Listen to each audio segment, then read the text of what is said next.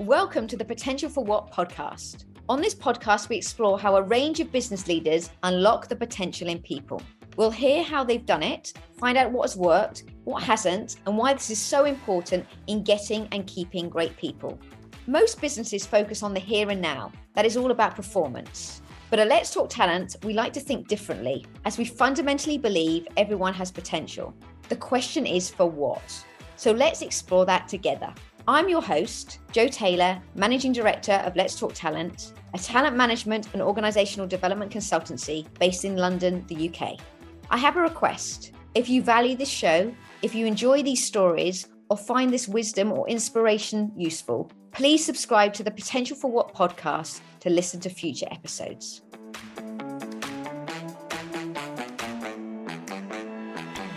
Hi, everybody, and welcome to the next episode of Let's Talk Talent, the Potential for What podcast. Today, I'm joined by Matt Wallis. He's a specialist in HR search at Tucker Stone. Hi, Matt. Hi, Jo. How are you? I'm really good. Happy Monday. Happy Monday indeed. I've been really looking forward to this conversation because I think we can go really broad, because for our listeners, it'd be great to understand how the role of potential fits into a specialist in HR search. Perfect. That sounds great. And thank you very much for inviting me on. I think potential is a really interesting word. And actually, ever since knowing I'm going to be having this conversation with you, I've been thinking as well as to what potential means to me and how I try to spot potential in what I do. For me, fundamentally, potential is someone's ability to make a difference to either somebody else or to an organization. And actually, that potential can be vast, it can be smaller, but fundamentally for me, it's about what can that person do to engender a difference somewhere else. So that for me is what I try to spot when I am identifying individuals for roles, albeit to your point and the title of the podcast, the potential for what is obviously a massive difference in every single role we do, so that there isn't one fixed way that I would define it, I suppose. And how does that play out when you're talking to clients? So you get a brief and they say, look, I want a pink unicorn, this person to have all the skills and competence, but actually they've got to have high potential and be the next big thing. How do you marry that in terms of giving them what they want, because that's your role, but also pointing out the nuances or some of the gaps that someone might have? Yeah, and that's the critical thing, which I think over the years I've learnt to do better at. I think probably earlier in my career, I probably would be guilty of overpromising and maybe at times under-delivering, because you can't find all things, or you can't be all things to all people sometimes.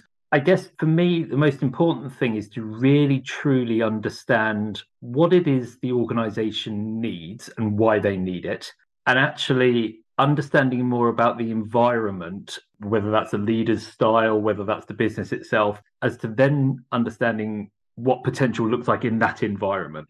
You use the word high potential there, and I think there is a massive difference between someone being classed as high potential and for someone having potential. Yeah. And actually, I think high potential is a real double-edged sword, particularly in my line of work, because if a candidate is deemed as high potential, quite possibly they aren't ready for that role now. So I think there's a negative connotation sometimes about someone being high potential, and actually that's unfair. So I think it's really understanding all the factors that are going to influence both the individuals we're looking to find and the environment they're going to go into, to try and marry that fit. And fit is a dangerous word as well, but that's something we can possibly talk about later. Because that's interesting, isn't it? Because one person that's brilliant in one organisation, I remember back to my Channel 4 and Talk days, a candidate would be great for a creative organisation like Channel 4, but wouldn't necessarily fit in a commercial organisation. How much does sort of environment, culture, I suppose the secret sauce that exists within an organisation play into someone realising that potential? Entirely. A lot of what I do when I'm interviewing candidates or just informal conversations with candidates is really try to understand what energizes them, trying to really get a sense of what they look for from their leaders, what they are like as people leaders themselves, what traits and skills they have, or where they feel that they're thriving. And that then can completely depend, like you say, in a different sort of environment, whether they're going to have a great impact or perhaps they're going to feel frustrated. it's as much about what enables you to be the best version of you as it is to know that what drains you of energy and what doesn't work for you. Whilst obviously there will be some elements of the interviews that I would undertake that will be technical from an HR perspective, most of what I try to get to the bottom of is really understanding, is there a shared vision and shared ways of working between the client and the candidate? That's hopefully where we add our most value, I think. And how much does when you place somebody and it's about their career aspirations and them reaching their potential within that organization, does the sort of mentoring and sponsorship of that person feed into them being successful? I think it depends a little bit on where that person is joining the organization in terms of level, because we talk often with clients about hiring candidates with career runway, so who can maybe be hired for 1, 2, 3 roles ahead, as opposed to just the single role. But of course, if you're placing a CPO, it's unlikely they will have 2 or 3 roles within that organization. So I think, again, that sort of ability to develop themselves isn't always linear, I don't think, in terms of that piece. The mentoring and sponsorship piece is a really interesting one, because mentors are super important. And actually, I've over the years run a few varying different mentor schemes for future HR leaders and future TA leaders, etc. And that's always been super useful to share ideas and to give people an environment to speak very openly. I think for me, sponsorship is more important, actually.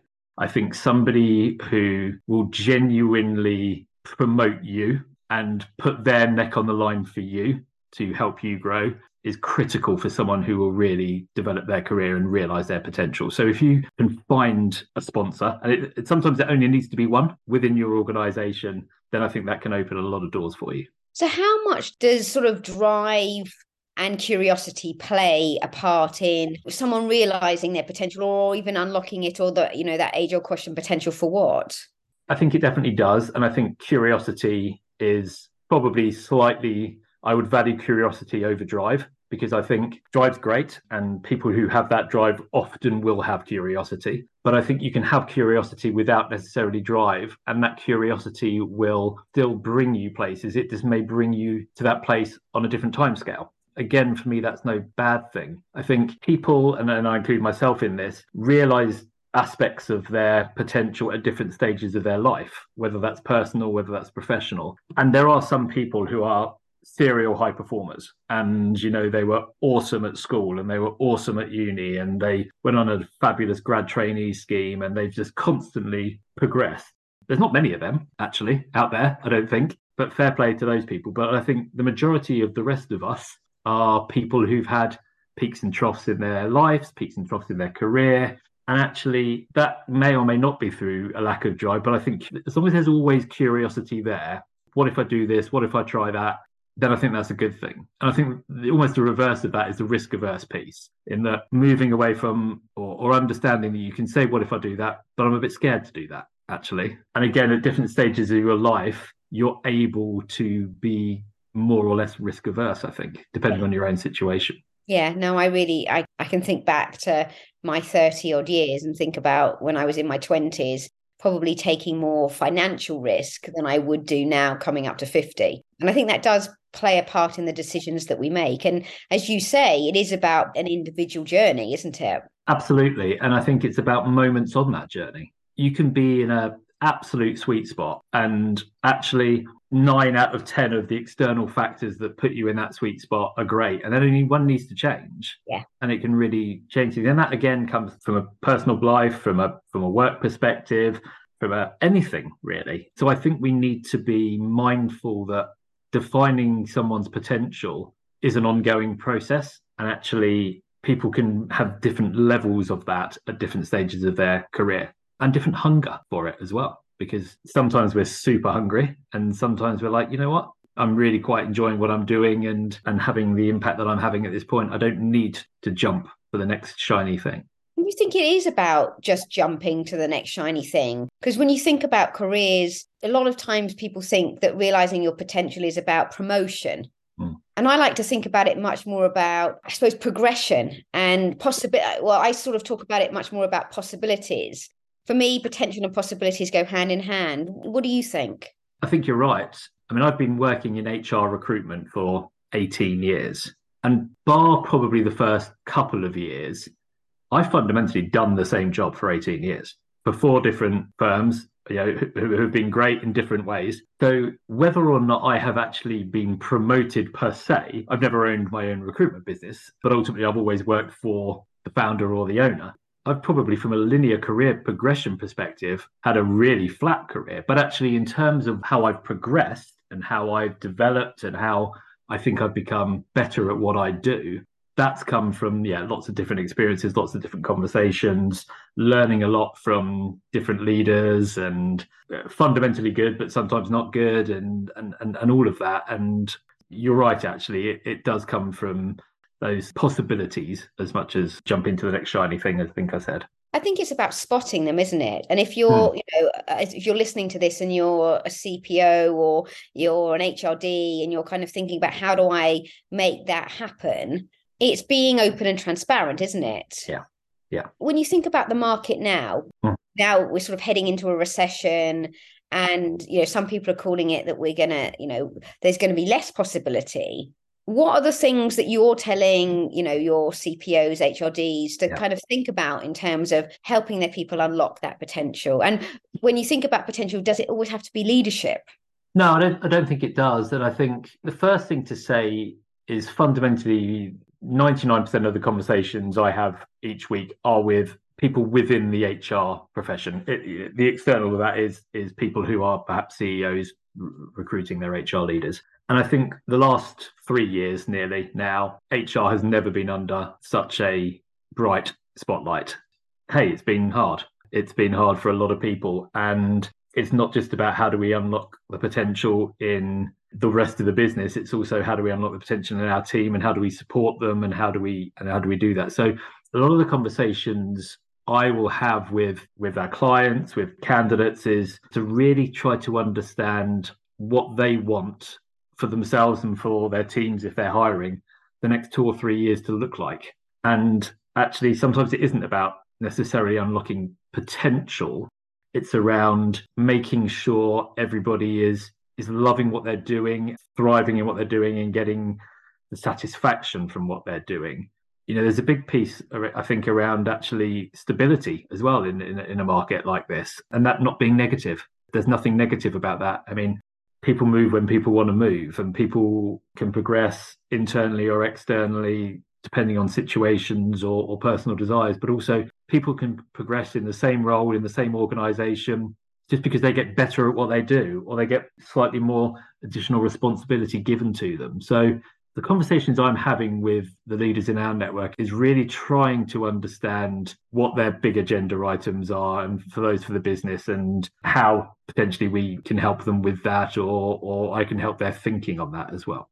So if you're listening to this as a CPO or an HRD, are there any practical things that somebody could do that could get them started if they're starting on that journey? I think to take some time to think about it. And that's going to sound like a really silly thing, because you would think people would think about it. But actually, the last 2-3 years, I don't think HRDs or anyone within the HR function have had much time to think. They've been pulled all over the place. They've been punch bags. They've been working long hours. There's been a lot of burnout. So I think it's trying to give yourself some time to reflect. So I think it's giving yourself that time and prioritizing your time for yourself as well as for what you need to deliver for the business, because you'll only be better at delivering for the business if you are energized and thinking about it. So that would be my fundamental piece of advice, I think, rather than from a technical, you should look at this or you should do that, because it's so different for each individual person. So where do you get your inspiration from? What sort of do you read? What sort of podcast? So if people kind of wanted to take inspiration from your development and your curiosity, what would you recommend? Again, I think this has changed. So in the beginning, beginning of my career rather, I got my inspiration and learning from my bosses. So the first person I ever worked for, a guy called Mark Napper at Australis, just awesome. Just gave me so much insight, so much knowledge. A really good, down-to-earth, relationship-driven guy, and I worked with Mark for 7 years. At the same time, actually met and worked with Debbie Pask, also at Australis at the time, who I latterly went on and worked with in her business as well. And I would say those two have given me almost everything in terms of my grounding and how I work now. I don't read particularly a lot of business books. I get my insight and information from having conversations with people more than I think, because actually that's pretty much my job, is to speak to people. So if I end up talking to 20 people a week, I always get a sense of where they're being informed, and that helps inform me and understanding what certain organizations are doing, etc. Podcast wise, I use podcasts to unwind, and I tend to listen to human stories. So Fern Cotton's Happy Place is a standard podcast I'll listen to. And again, reading, sadly, I probably read 5 to 6 pages of my book each night before my eyes go. And then and that is just most of the time fairly trashy reading. Well, it's a balance, isn't it? Otherwise, if you're always just focused on work, you don't get that rest. And as you say, you become quite one-dimensional. Something I'm still trying to be better at is that sort of delineation from work and play. I do find it quite hard to switch off because it is people you're dealing with and it's people's expectations. It's important for me to feel like I am succeeding for them. And I've done a lot of different online psychometrics over the years, and it's always been pretty similar. It's about trying to be, or wanting to be, irreproachable. It's about wanting to do the right thing for people. It's about wanting to help people, and being empathetic. But the negative side of that is sometimes I think I try to control things that I can't control. And I think a lot of people who have similar traits are guilty of that, in that sometimes it is out of your control and you just have to accept that. And people are people, and people make decisions for all manner of great reasons that they need to. So it's kind of a piece around trying to accept that and have your home time and have your sport time and have your work time and have whatever. Sometimes easier said than done, though, I guess. You make a really good point that we're all a work in progress. If we were robots, it would be very easy because you sort of robotically look at it and go, well, I'm spending 10% on this and 50% on that and everything. But the nature of the work that you do, and to some degree the work that we do in terms of consultancy, because whether it's you're selling candidates and we're selling projects and solutions, the thing that really binds us together is that care. Yeah. And if you care and you have that as a trait, which I think is part of potential ultimately, then it is very difficult to switch off. I don't really normally set resolutions, but one of my resolutions this year is I bought a book after listening to a woman's hour over Christmas by Claudia Hammond called The Art of Rest. Right. And like you, I was nodding as you were talking. I found over Christmas it really difficult to switch off. It took me a week. And I'd gone through a week of my holiday being, a stress monkey in effect. But my resolution this year is to think, if I'm going to unlock the potential or answer the question for me of potential for what for LTT, is I've got to figure out what rest means as part of it. And I think that when you are a high performer and you've consistently set yourself high standards, I find that a lot with people in businesses. In a sense, you wear yourself out, don't you? Absolutely. And I think what I've learnt probably over the last 3 or 4 years since working with the team at Tucker Stone is the power of the team. Don't get me wrong, we had awesome teams, previously. Actually, when I was working with Debs, it was just the two of us, albeit a great person to work alongside. Now being part of a wider team, I think it took me a while, but it's allowed me, I've got better at actually trusting and passing stuff on and actually going on holiday and not taking my phone. Amazing. And I know it sounds silly that should be amazing, because it shouldn't be amazing, should it? It should be just the norm. And actually it was Olivia Stone, who I remember going away a couple of years ago, and I'd done my handover of my 3 or 4 projects, and Olivia was handling a lot of it for me, and I kept on dipping in. And she said to me, just stop. A, because you don't need to, because I've got it. B, because it's just annoying. And and you're not helping.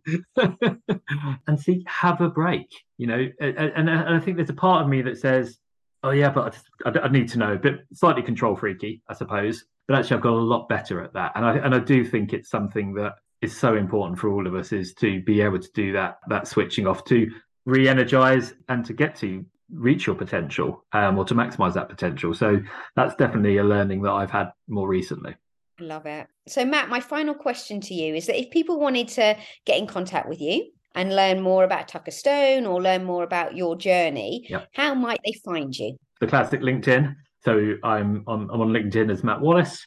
Feel free to reach out, whether you just want to chat about the market, whether you want to chat about your career, whatever, really. I'm always super happy to speak to people. That's probably the best way. And take a look at the Tucker Stone website as well to find out a little bit more about what we do. And yeah, I look forward to hearing from anyone who wants to connect.